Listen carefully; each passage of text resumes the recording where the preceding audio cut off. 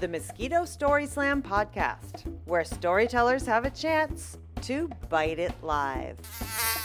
These stories were recorded in front of a live audience on August 14th, 2018 at Wellfleet Preservation Hall in Cape Cod, Massachusetts.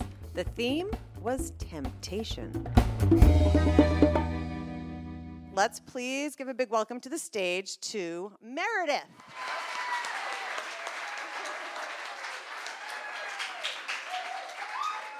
I was the kid at the top of the high dive who had to stay up there the entire swim session because I was too terrified to jump off.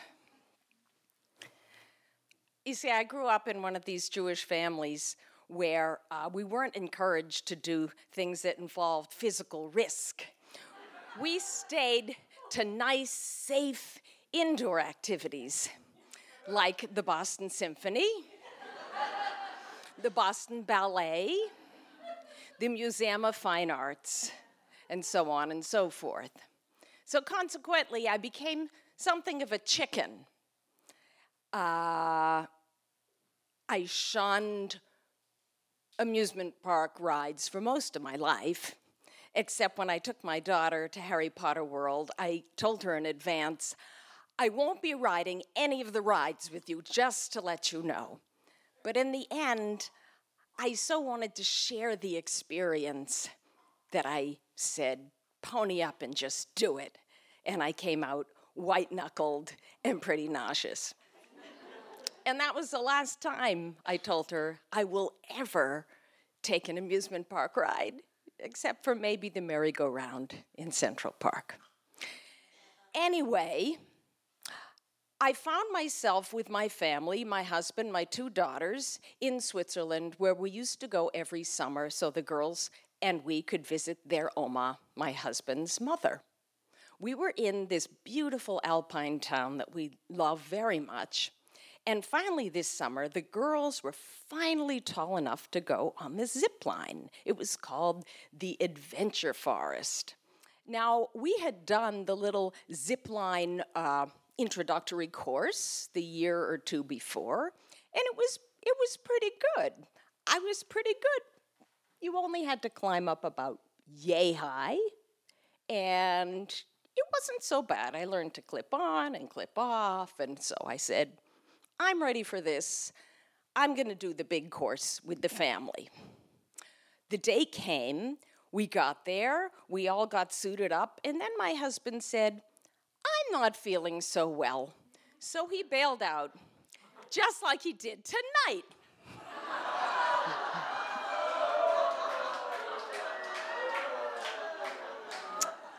I was hoping someone could use the ticket. Well, I wanted to be the model of female empowerment for my two daughters, who were maybe 11 and 14 at the time. And besides, somehow, God knows how, I found myself towards the front of the line for our group, and there were all these people behind. So if I hesitated like I did on the high dive, it just wasn't going to work. I said, Meredith, don't overthink it, just go. So up the rope ladder I go, and I get to the first, platform, and there's a swing thing, and I'm crawling across it, and I get to the next one, and I clip on, clip off, and my heart is pounding, but I hear my kids, they're right behind me, and we're going along, and I'm thinking, you're doing well, it's only like 20 feet up, don't look down, you're fine. But behind me, I kept hearing this French family, a father and 2 or 3 kids. And there was a little kid who kept going, le grand combat, le grand combat. I didn't know what the heck he was talking about, but every so often, every 10 minutes, où est le grand combat, où est le grand combat? And I knew it was a big something, but honestly, it had been since high school. I couldn't remember, and honestly, I really didn't care. Going along. And then I discovered what was the grand combat. After about an hour and a half of Tarzaning it through the trees, really successfully, I might add, I lost track of the kids. Somehow, they'd gotten ahead of me, and I was back there with the French father and his kids, trotting along, and I'm wandering around the forest going, where are they? Where are they? And the older girl, I finally find her. I said, where have you been? She said, I went over the gorge. You what? The gorge? I said, that's the Grand Combin. So, meanwhile, the French father is sweating bullets because he realizes his kids are going over the gorge. I said, where's Lila? And she said, she's about to go over the gorge. And I go, oh my God. I've heard stories where kids get stuck in the middle. Oh, horrible. Anyway, I'm running out of the adventure forest to the big bridge. It's this huge bridge, big trees, deep gorge. It's magnificent. And then there's this line. You can hear it. And there she was, my little Disney princess, going across all the way. And I'm taking the picture, and the French father is there, wringing his hands. I said, oh my God, my kids both did it. And at that moment, I said, I'm feeling so good, and I'm so proud of them. They're doing something I could never do, that I was tempted to do it myself. But I didn't.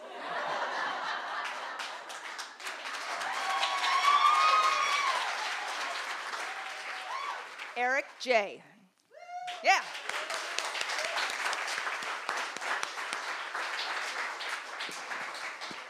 So for reference, this story takes place between 9,000 and 17,000 feet above sea level, which would be about 3¼ miles straight up in the air from here. So on my 40th birthday, I decided to give myself a present of a trip to Nepal, where I had always wanted to go, but I had been hesitant because of the altitude. And I'd been sick once as a teenager in Switzerland, even not going over any gorges. And so I was a little bit apprehensive, but I figured I better do it or I'm never gonna do it. So on the plane on the way to Kathmandu, I met a couple of guys and we decided to share a hotel together the first night. And when they learned it was my birthday, they said, oh, we're gonna take you out for your birthday and we got a party. And so we went out and we started drinking. And Kathmandu isn't really up that high, it's in a valley. So I think it's a little bit higher than Denver. But I had 3 beers and I was totally wasted. And I thought to myself, like, hey, this is great. But at the same time, it was kind of like, this might be a little dangerous. So I made a note, like, don't drink too much. And the next day, I flew up higher. And, you know, people had told me that one way to combat altitude sickness or possible altitude sickness is to walk down on the first day and then walk back up. And you might get acclimated. I was by myself. I didn't go with a group or a guide, which was fine because it was pretty clear which trail to take. And I start walking down, and everybody's walking on this trail because there's only one trail. So a lot of school children and farmers and yaks, like so many yaks. And each time I pass somebody, they would come up to me like this, like, saying, are you by yourself? And I would nod yes, and they would say, oh, you have no friends? And, the altitude kind of fucks with your head a little bit, and I started thinking, like, it started becoming like this existential crisis, like, I have no friends. And so the first person I saw who also seemed to be trekking, I ran by themselves. I ran up to and I started trying to make conversation. And it turns out this person was a dentist from Kathmandu, and she said she actually was not by herself. She was with her parents, but they were on horseback, so they were up ahead. And that her father had been in the army, so he was very familiar with the area because it's close to the border with China, and so there's a lot of Nepalese military up there. So we get to this town, and sort of on the outskirts, there's a staging area where her parents have gotten off the horses. And so, as a surprise to me, she introduces me and asks if it's okay if I join them for lunch, which was really nice. And her father kind of looks at me, in an unapproving way. But but, finally agrees that I should come for lunch.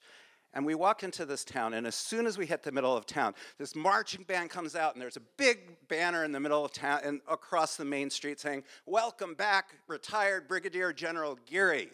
And the mayor of town comes running out of his house and brings us in and says, "Oh, I've prepared this special lunch for you. I went out in the forest and picked mushrooms myself for it this morning, and it's great." And we're sitting there, and this town is famous for having apple orchards, which you'll have to look it up because I don't have time to talk about how it's possible, but apple trees can grow at 9,000 feet above sea level. And I know they distill apple brandy there. So after lunch, the general and the mayor of the town are sitting around, and they're not drinking brandy, which I never would have done. They're drinking cider that the mayor, again, says he made himself out of recycled plastic water bottles. And I'm sitting there, and they're talking about all kinds of things. And I want to be part of this conversation because, when else am I going to have a conversation with, a retired brigadier general and the mayor of a town in Nepal? And it seems like I'm going to have to drink if I want to be part of this conversation. But it's just cider, right? So I give into the temptation. And it's fine, and we're talking about all kinds of things, and they're asking me how in the U.S. you can have a leader who's of a different party than Congress, and and we're talking about the Chinese infringing on Nepal, and everything's going great. The general's knocking back these ciders, and I'm keeping up with him, and I feel so good, and nothing's wrong until I stand up. Or I should say, try to stand up. Now, to her credit, the general's wife automatically senses that something's wrong and handles it in the most elegant way possible. She looks at me and she looks at the mayor and she says, we've had a long day and some of us might be a little tired, so could we find hotel rooms maybe for a couple hours where we can relax before we go back? And the mayor says, "Of course, I own a hotel. You can stay. I'll give you rooms at my hotel." So we all get rooms at his hotel. And on the way into the room, the general, who's kind of warmed up to me, I don't know if he has his arm around me, but he's kind of talking to me like we're old friends, and he hands me his business card and it says "Retired Brigadier General Geary" on it. So I still have that. And I get to the room, I take a quick shower, doesn't really do anything. The room's a little stuffy, so I go out into the hallway, and the wind really blows in the afternoon there. And so I sit, and the hallway is open on either end. So there's a good breeze going, and it's hitting me in the face, and I sit down on a bench in the hallway, and I cannot move. My body has never rebelled against me like that before or since. And when I think back on it, I do think that, it's possible that, that there was, something seriously going on medically. And I guess, I had that sense in my head because I remember sitting there thinking, either I'll be okay, I'll survive this, or I won't. But either way, it was totally worth it.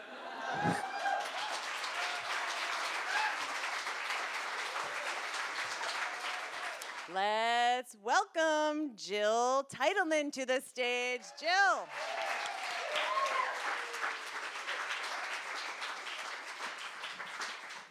Does anyone here speak Chinese or know how to pronounce Chinese names by any chance? So if there was a name XI, would you know how that's pronounced? Very common name in China. I didn't know that.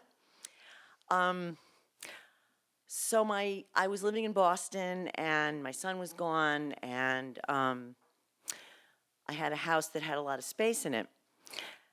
And I decided that I was tempted in two ways. One way I was tempted was to really indulge in my solitude and my space. And I tried that for a while, and then I thought, I'm tempted to see what would happen if I rented out a room. I rented out, but not for too long, not too short, because I don't want to deal with a lot of people, but not too long, because I don't want anybody to actually really live there. I live there. It's my space. It worked out really well. It turns out in Boston, there's lots of young, incredible people in their 20s and 30s, and they're coming from all over the world, and they have money, and they want to do stuff in Boston. And it was really interesting. I had two or three, a couple of guys. I wasn't always there. Sometimes I was away. And I got an email from a woman who was apparently Chinese. She was, it was quite a well-written email. There were mistakes in it, but it was amazing that it was so well-written. And she was not just Chinese, she was older, and she was an author, and she had made a film, and she had this really fascinating background. Fascinating. And I thought, wow, this is really going to be amazing. So it was a dark night in February, and she arrived. And the person that brought her to me was the one who'd written the email. He was the one that could actually write English and speak English. She's actually had published several books. I checked her out in the Brookline Library. There are Chinese books there. But when she got to my door, she literally could only say hello, and she could count to 10. And she was here to do some fellowship, and she was going to be researching, and she was connected to something at Boston University, and she was going to be very busy. And there she was in my house, and we could only communicate. My friend reminded me today, I was saying I was going to tell the story. She had an iPad, and so I would say, hello, and she would look it up, and she would try to use the iPad. I mean, really no English. And so I was on semester break. I was teaching, and so I said, all right, this is my job now. So I marched her down to an English class. I showed her how to take the subway, and I took her downtown. I found her a class, an English class, and I still could not figure out. It was so mysterious. I took her to the bank. I found a bank with a Chinese person who spoke Chinese, Mandarin, so that she could open a bank account. And when she gave the check to the bank guy, I kind of glanced down, and she wrote this enormous check. It was like $17,000, and she was only supposed to stay 7 weeks. And I thought, what? Who is she? What? She told me that she was married to a policeman. I don't know what that means in China. It could mean a lot of things. She had an 18-year-old son. And it was very mysterious. Also, communication was a little tough. Her English was not really improving. She was not good at languages. But it was wonderful to have her. She had friends, and they spoke pretty good English, and they came over, and they cooked a lot of really good food. And we went to some plays, and we really got along really well. And she was a lot younger than me, but she called me little sister. We had this little joke, big sister, little sister. I learned all about China, and a lot about China, actually, or this demographic of Chinese people that come to Boston to get some kind of degree in some university at Boston. So when they go back to China, they're set. A course at BC, Boston College, whatever. They all had sports cars. They took me out to a few lavish meals and gave me gifts. It was really lovely.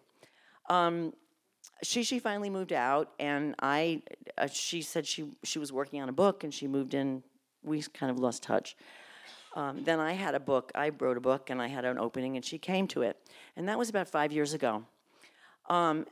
We never understood anything about her except that when she came to my book reading, she came with a man. And she came up to me and she said, "This is my boyfriend, and I didn't want to tell you, but I was having an affair with an American man, and I just didn't want to tell you. I was too ashamed. I left my husband and my son in China." And that was mysterious and fascinating and everything. And that was 5 years ago. This morning, I got an email from Shishi, XI, which I didn't know how to say it until she arrived. Her play is opening off Broadway on the Upper East Side on September 6th. She wrote a play about the Second World War, and it's called Flying Tigers, something about flying tigers. She did all this research. I'm still trying to be a writer. I was teaching her how to say hello. She has a play on off-Broadway. Nice ending. Oh,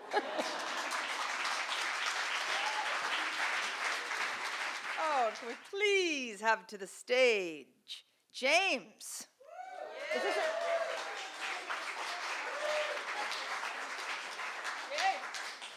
Hello. Did you see that bathroom? It's nice. No, really, it's nice.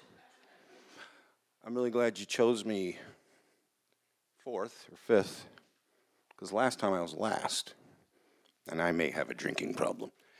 Anyway.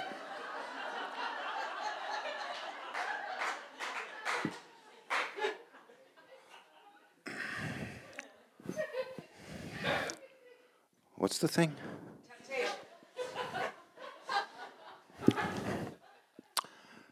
I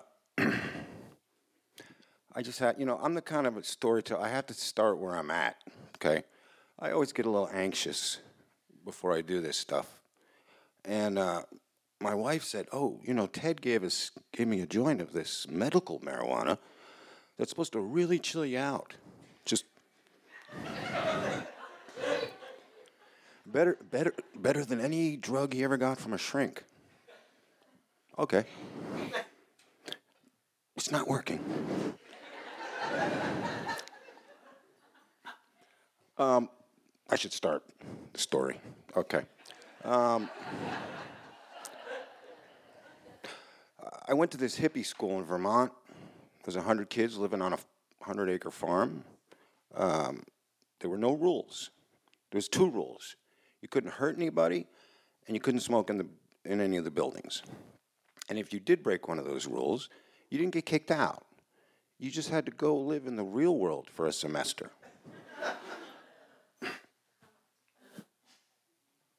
And that's what I did. The story, I decided to get together with some friends to go down to Florida. My girlfriend and these 2 other friends. It's a long story. That was a 3-month journey for another story. Anyway, I'm in Florida. I end up there homeless. I got no money. I got no shoes. And my girlfriend completely blew me off. So I was just, sleeping in the parks, blah, blah, blah. And there was this pizza joint that I used to go to when I could scrape together some money for a slice. And there was this guy named Vinny Pagano who ran the place. And, we just kind of started connecting a little bit. And one day he offered me a job. So I started working there. Cash. Well, Vinny was, a family guy. He weighed about 300 pounds. He carried a nickel-plated .38 on an ankle holster. One night he got drunk. The place was closed. We were all sitting around. He threw a pizza up in the air and he shot it.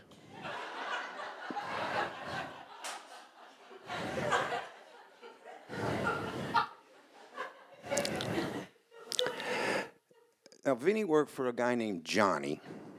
I know, it's just like, these guys were right out of The Sopranos, central casting. Johnny lived in Coral Gables.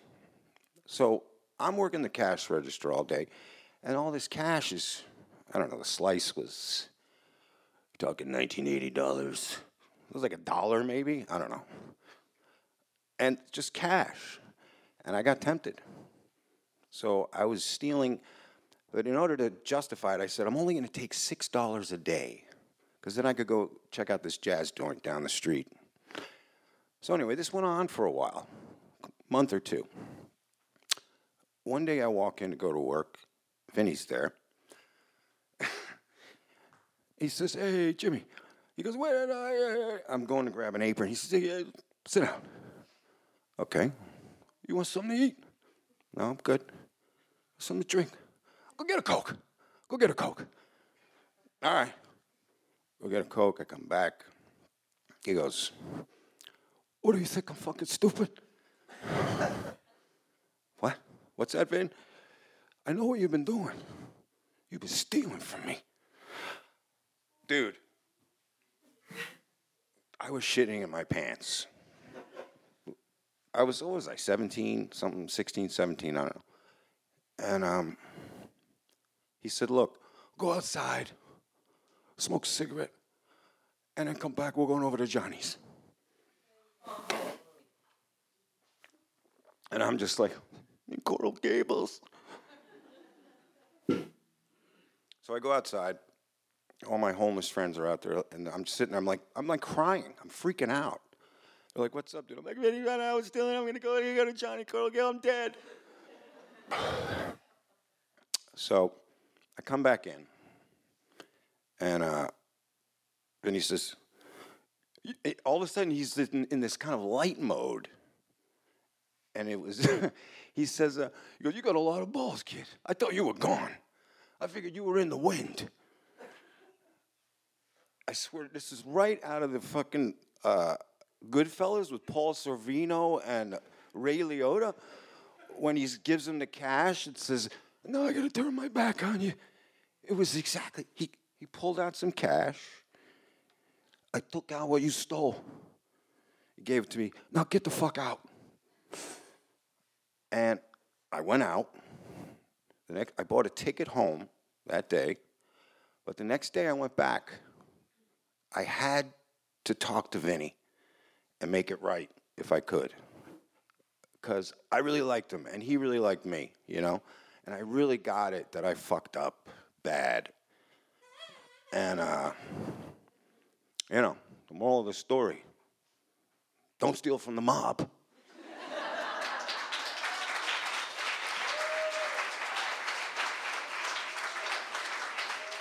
Jerry, welcome Jerry to the stage.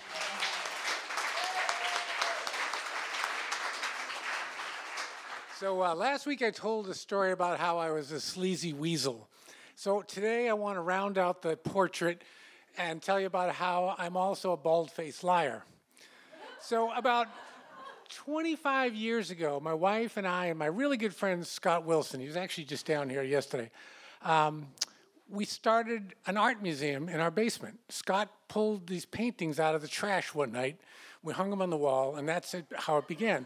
Now, 5 years ago, this is 25 years ago, 5 years ago, the London Times published a list of the top 50 museums in the world, art museums.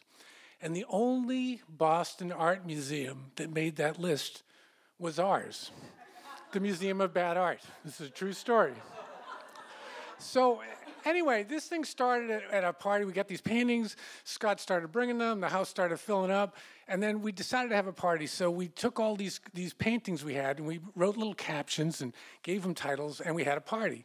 Everybody came. Everybody loved it, and the thing started moving. So then people started calling us and hearing about it. So we realized we were kind of cramped by our physical space, which was the basement of our house. We couldn't bring this important collection to the larger world. And we were grappling with this. Now, this was the early 1990s, and a technological thing happened in the early 1990s. There were PCs, and they all had little floppy disks that stored a little bit of information, and suddenly there was this thing called the CD-ROM that came out, and it was thousands of times more data could be on this CD-ROM than the little floppies. And all of a sudden, people thought that this was going to be a new media, there were going to be stores selling these CD-ROMs with all kinds of content and this and that. And, always wanted to, be ready to exploit anything at the drop of the hat.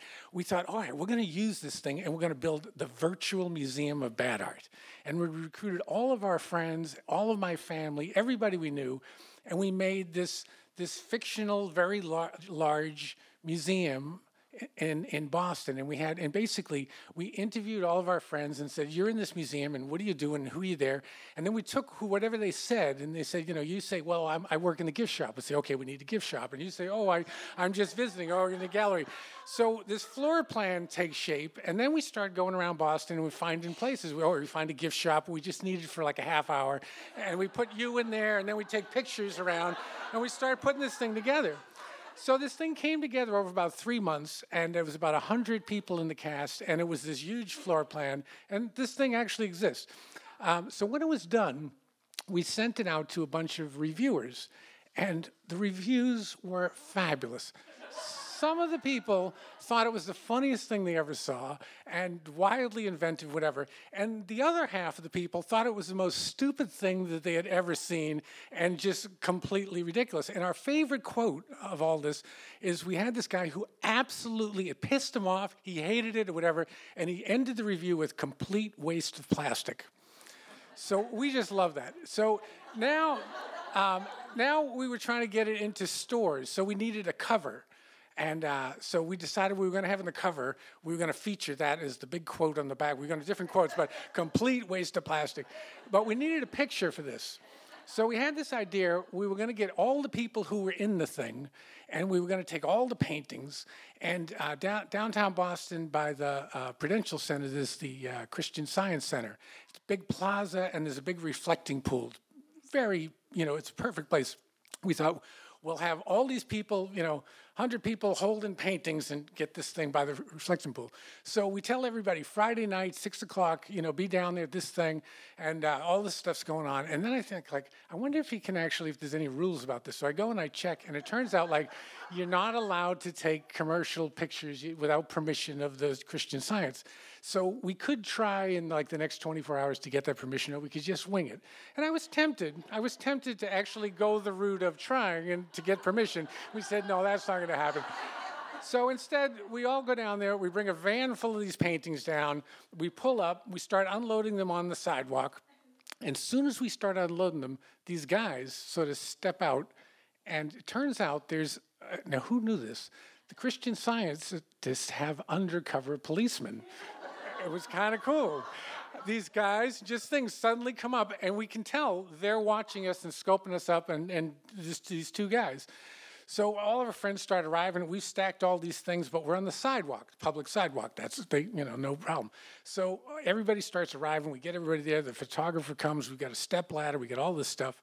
And we tell everybody, okay, look, there's these guys, and they're scoping us out. So what we're going to do is we're going to give the high sign.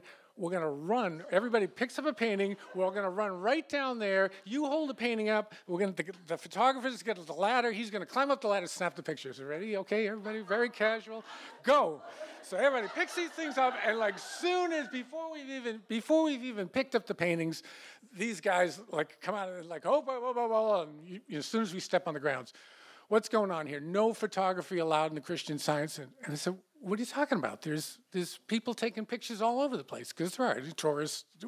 And they said, well, no commercial pictures. And I said, well, this isn't a commercial picture. Well, what is this? And I said, well, we're just doing this thing where we get this project. It's an art museum in our basement. These are just our friends. And, well, this isn't a commercial thing? You're not going to sell anything, whatever? And I said, absolutely not. Are you sure about that? And I'm going, absolutely not. And my friend, no, absolutely. So anyway, my wife is there. We've only been married about 2 or 3 years. The guy lets us take the picture. We get this beautiful picture. It was on the cover, and that was it. But my wife was stunned. And afterwards she said, you just looked that man in the eye and told him a bald-faced lie. And I said, yes, I did. And and she said, I didn't know you were capable of that. And I said, well, we've been married 3 years. It's kind of nice that, I still have mysteries to discover. Thank you.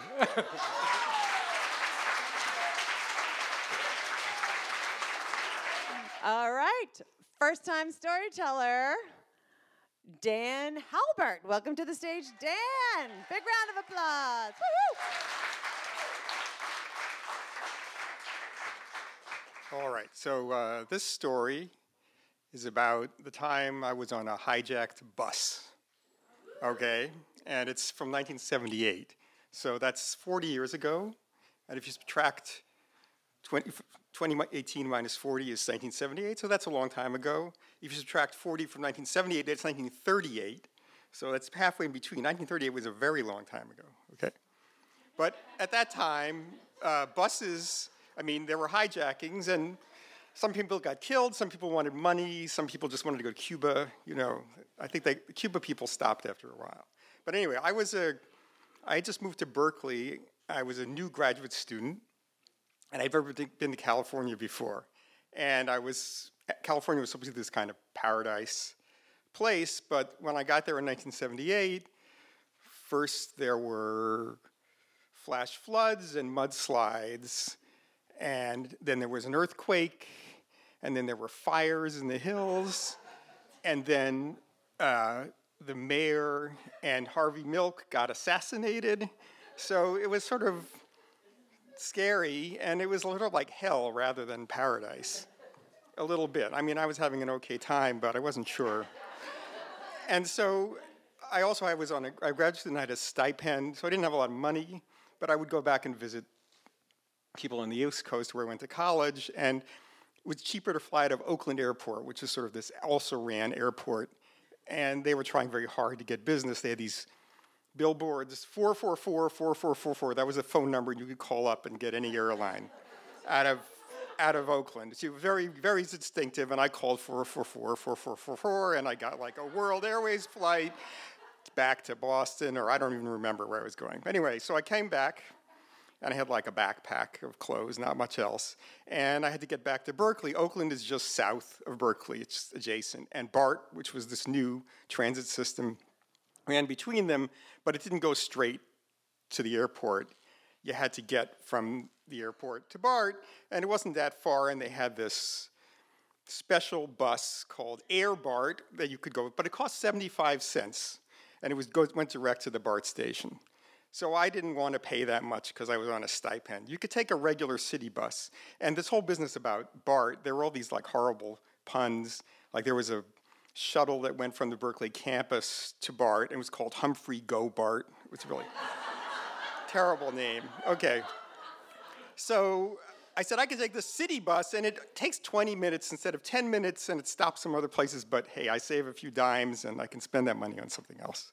So there's this bus, and it's empty, and there are these two guys sitting outside of the bus. So I get on the bus to wait, the city bus, and eventually these two guys who were sitting outside, they get on the bus, and they sit in the front. We're all kind of in the front. There's nobody else on the bus, and they're having a great old time telling each other jokes and stuff. And then one of them looks at the other, and he says, "Hey, look at this bus. Let me go play with it." So he starts flipping switches he sits in the driver's seat, and he starts flipping the switches and making the signs change and everything. It's kind of strange, and I didn't like that. And he said, "Hey, the key is in the bus." So he says, "Let's take this bus." And I was like, I'm the only other person on the bus, okay? So I said, "Hey, just get off." But he closes the door, and he starts the bus. And he starts zooming out of the airport, right? And it's like this access road. It's like a mile and a half off to the freeway or whatever. And he's zooming along, careening around and around and around. And a guy says, "You can just let me off anywhere." That's what I said, okay?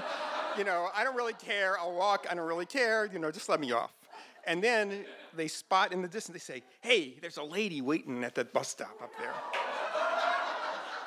So they zoom up to the bus stop, and the guy stops short, and the doors open, and the lady gets on the bus. And now it's like, I'm trying to get off but maybe I should tell her about this thing. And then he turns around, the guy in the driver's seat, and he unzips his jacket, and he's wearing a bus driver's uniform, and he says to me, 35 cents, please. So that's the story. I guess I was the temptation.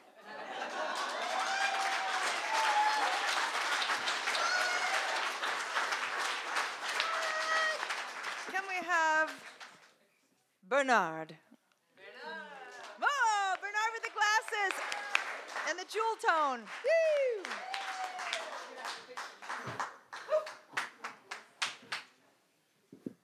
All right. This story takes us back in 1983.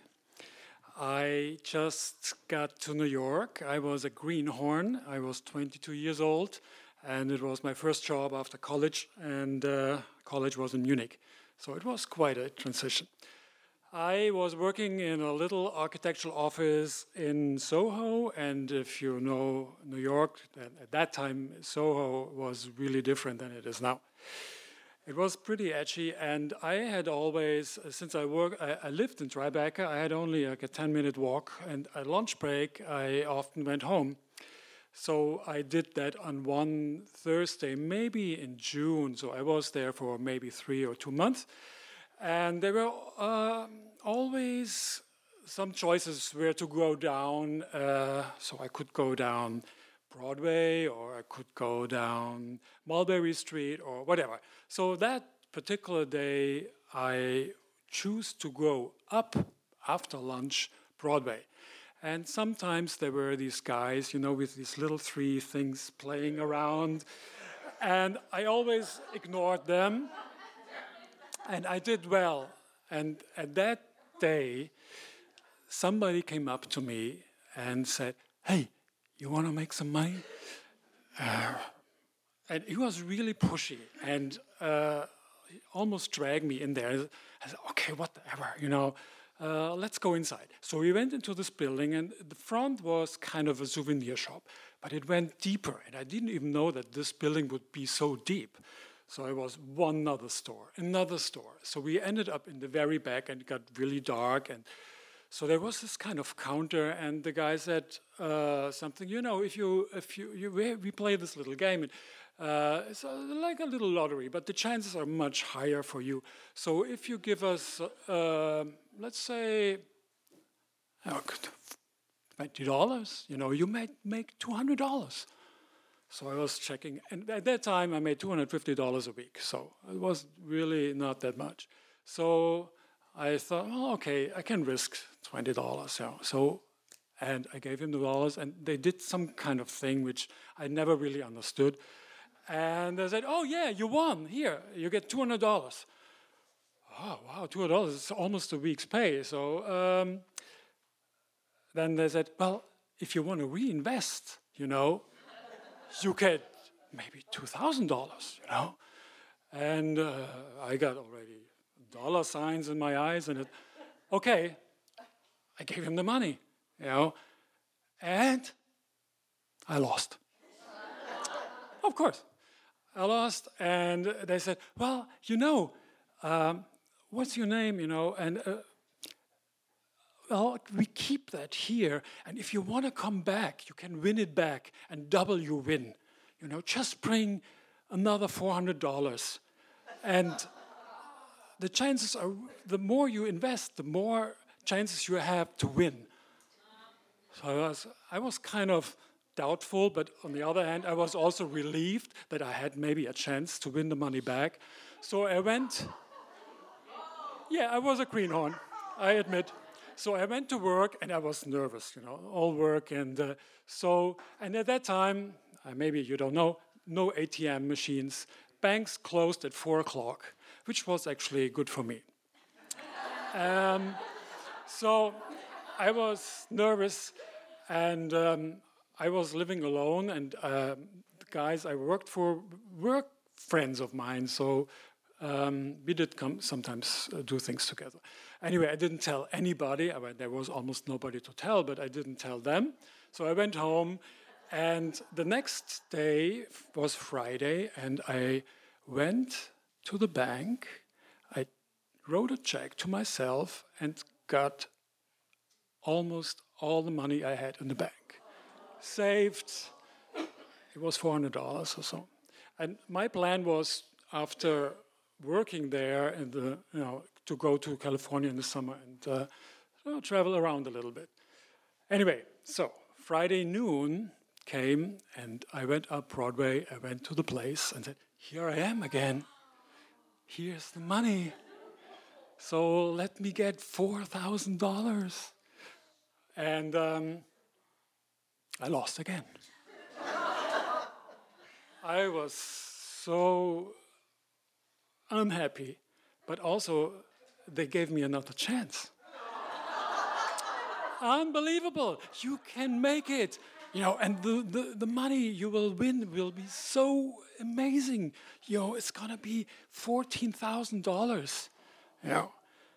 Okay, so this was Friday, and I spent the worst weekend ever because the bank was already closed, and I didn't even have any more money. But I had a credit card, which was my father gave to me for emergencies.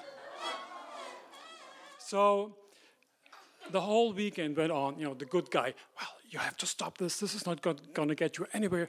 Well, there's a lot of money waiting for you, just, on the Monday morning, go with the credit card and get the money, your parents won't mind. You're crazy, you cannot do that. So the weekend was between looking, dreaming about all the money and driving through California in a rented convertible. And then on the other hand, this is never going to work. Anyway, it was a terrible weekend. Monday morning, I went to work and I finally decided I had to talk to my boss and my friends. So I went to the office and said, I have to talk to you, I have to tell you something. I was totally embarrassed. And one of them is a very calm guy, American. The other one was a high-tempered Argentinian Italian. He said, we go there right now. Where is that place? I'm going to throw them out in the street and I'm going to call the cops.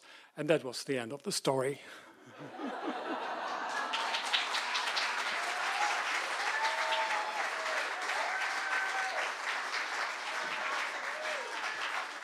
Welcome to the stage, Claire. Claire.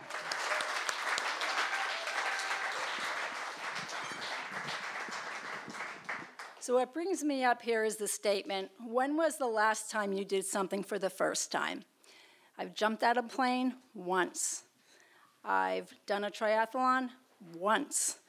I did caving for a year once. The other day, I took a lady out, a stranger that I didn't know, to lunch for 3 hours once. And now I'm up here once. I can guarantee this is going to be a once. So my story is about working in customer service. As a hobby, I take passion in the outdoors, and I work for a company that sells things to be outdoors, shoes, clothing, kayaks, all that kind of bikes. And I've been doing this for 20 years. But recently, I moved to a different company. And I work in footwear. Now, it's just like this. You see the men's shoes on this side, the women's shoes on this side, the kids over here, and there's hot lights wherever you are. No air conditioning. And I have this vest on, and then I have this little earpiece with everybody all the employees saying, okay, who has this? Pick up line 2. And I'm like feeling, oh my God, I'm turning in, I'm hallucinating. I can't take all these voices in my ear, and I just want to pull it out. Now, mind you, I have to put it back in. Got to keep it. It's raining outside. What happens when it rains? Everybody goes shopping. So there are 3 of us in footwear, and all of a sudden, all these people are coming in. 10 o'clock, everybody comes in. And, oh, I forgot to tell you, it's only my first week on this job. All right? So all these people are coming in. There's only 3 of us. Here is the entrance to where you get the shoes right over here. People are coming up. Can I have these shoes? I want these shoes. And I'm thinking, oh my God, you gotta be kidding me. I didn't sign up for this. I signed up for selling shoes really well. Well, I'm gonna take a deep breath because I got this customer. My hair's up in a ponytail. If I can find my hairband, which I don't have, but you can imagine, because I'm hot. It's hot. And this lady comes in. Oh, can I have these shoes, please? And I'm like, sure. Her husband's right there. He's fiddling around. And she says to me, well, I have size 10.5 feet. I have a bunion. I have flat feet. And I want these shoes that I had from 2 years ago. Can you find them for me? And I'm like, yeah, sure. That's what we do. Merrill shoes, they always keep their old shoes. That's what you want, right? So she says, now, they have to fit perfectly. And in my head, I'm thinking, okay, perfectly. Excuse me, can I have these shoes too, please? And I'm thinking, this lady, that's another customer coming up to me. So basically, during all this scenario, there are about 10 customers for one of us. Then you have the one in the background just standing behind this customer holding up her shoe. So I go in the back, and I get a shoe that she wants, thinking that this is a Merrill that she wants. And I go back there, and I said, oh, my God, to my colleague, this is going to be a doozy. I don't think I'm going to be able to handle this one. Can you come and cover for me? I'm hoping that she was going to come out. Oh, by the way, I forgot something. If you are out in the audience, I apologize for telling our story, because I really hope you are not here today, because this is quite the story. So I must have brought at least, and I'm not joking, 15 pairs of shoes. And they're all piling up. Now, for all of you who know try-on shoes, right, you have to get, so she's 10 and a half, so I had to bring out 11. No, 10 and a half didn't work, now let's go try a 10. So I'm really getting I can't do this. This is really bothering me. I'm really stressed out. Customers are over here, they're shoving shoes in my face, and I know that this company, it's not Nordstrom's. We're not doing one-to-one service here. We're supposed to do one for multiple customers. And when we're employed, we are given the lecture that you're not to stick with one customer. You have to multitask. If you get stuck with a customer, say, oh, here, you try them on. I'll be right back. All this kind of stuff. Meanwhile, this lady's straight face like this. I really want this shoe. This is not the shoe. It was like this. And don't forget, I have bunions. And I'm thinking, and I really didn't know what to do. So after a couple minutes, I said, I know what to do. I really know someone who can really help you out. She's a shoe guru. Why don't you go over there, and why don't you help her out? So she goes over there, asks her for a shoe. I move on to another customer. Then after about 10 minutes, she comes up to me, straight face. And she says to me, I was going to go to your manager. I really wanted to complain about you. But I believe in telling you first why I'm upset.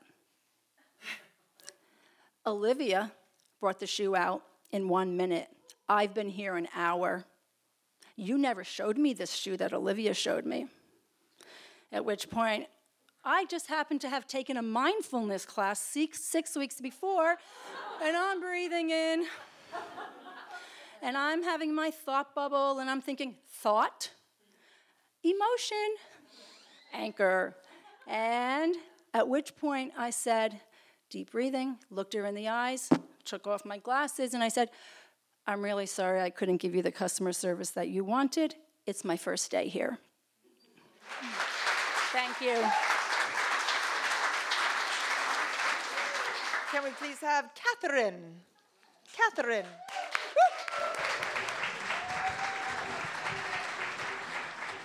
Hi. In 1969, I was in third grade, and I had 4 brothers and sisters. And we had just recently moved to this area of Connecticut, my dad being in the Navy. And with my 4 brothers and sisters, I was neither the one who, like my brother Andrew, who could do or say anything he wanted, or the popular one like my sister, or the athletic one like my sister Laura, or the adorable one like my brother Thomas. I was just me, just nondescript me. And I was always tempted to be something dramatic. And for example, years later, I discovered that we were like 1/8 Jewish, so I told everyone that I was Jewish because I wanted to be a member of a persecuted people.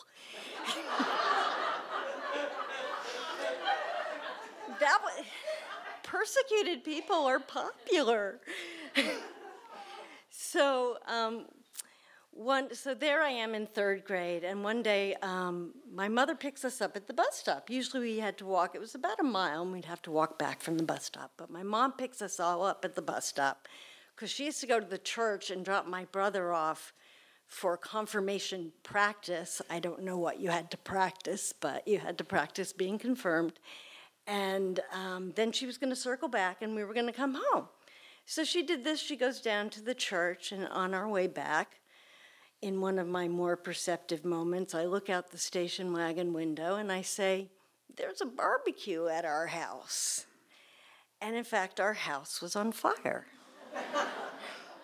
And what happened, it being that time in our nation's history, the fire engines were called, but all the fire engines were at the high school because there was a bomb scare.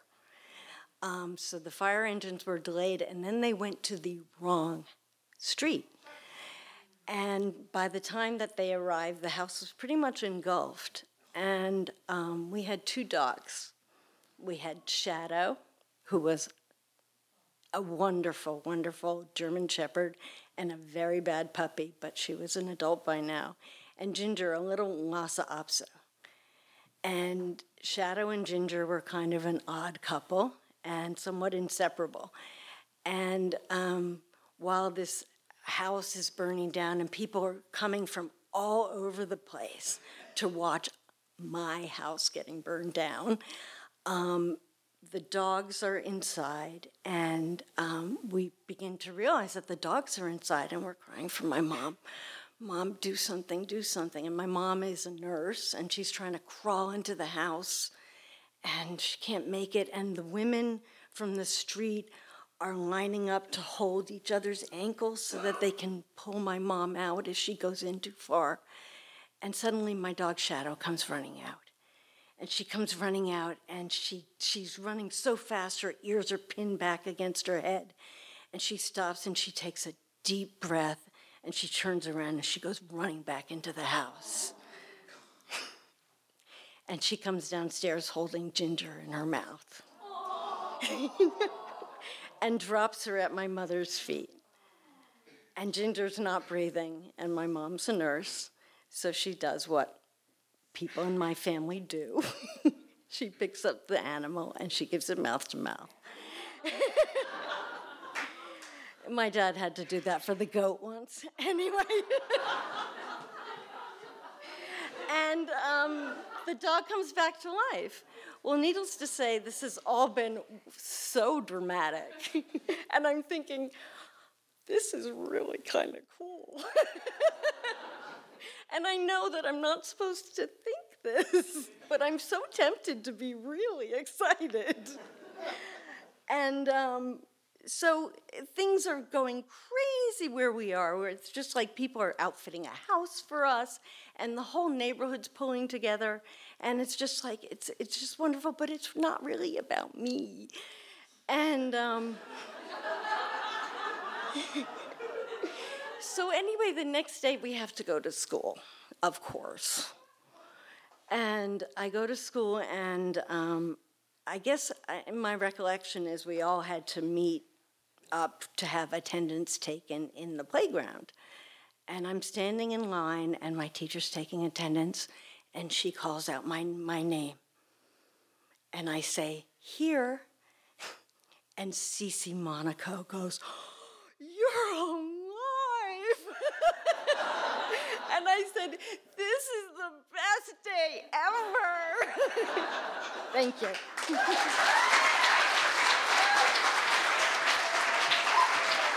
Phil Kushner, first-time storyteller, Phil Kushner.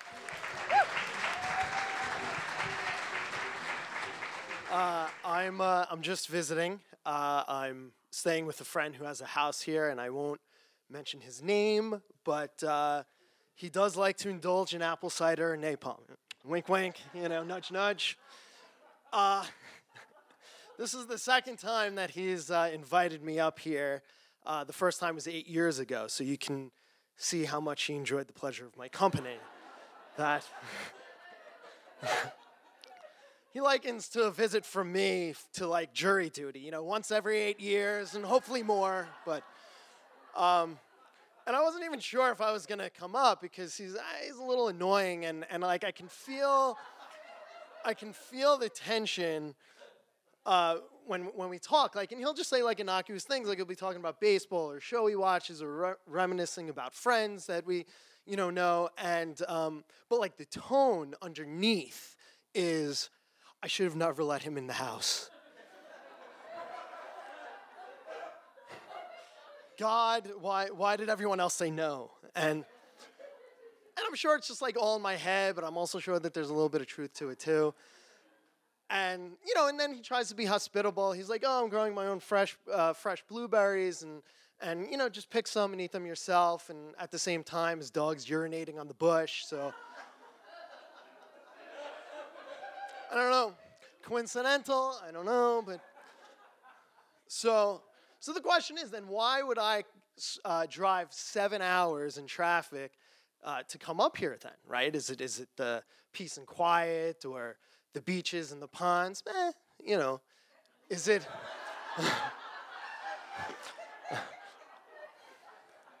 Is it having the chance to listen to a drunk guy and a wife beater talk about stealing money from the mob and almost getting whacked? A little bit, yeah.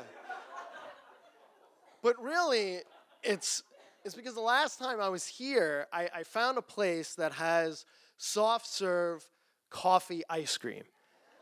And, you know it. And there's no... And through like all my travels, anywhere that I've ever been, I've never seen soft serve coffee ice cream in it, and it was delicious. And I have to tell you that I have, like, my one weakness is ice cream, right? And I'm obsessed. I love it. It's a vice. And I try to eat healthy. I try to stay in shape, but I will never turn down ice cream. And as a matter of fact, like when I went to sleepaway camp, my biggest memory, it wasn't playing sports, the nice weather, certainly not, the great friends I made. It was snack time, right? And about 1:30, they would like call snack and we would have to go like running to the snack bar. And that was the most exciting thing. Ices, the cherry ices on the double stick. Or every now and then the red, white, and blue Rocket Pops. Or Chip Witches, chocolate eclairs, the Dixie cups with the chocolate and vanilla mix that you had to eat with the wooden spoon, and you hope not to get a splinter in your tongue, but it was so worth it. And like those rare days when I thought like God was looking down on me, and he gave us a fudgesicle.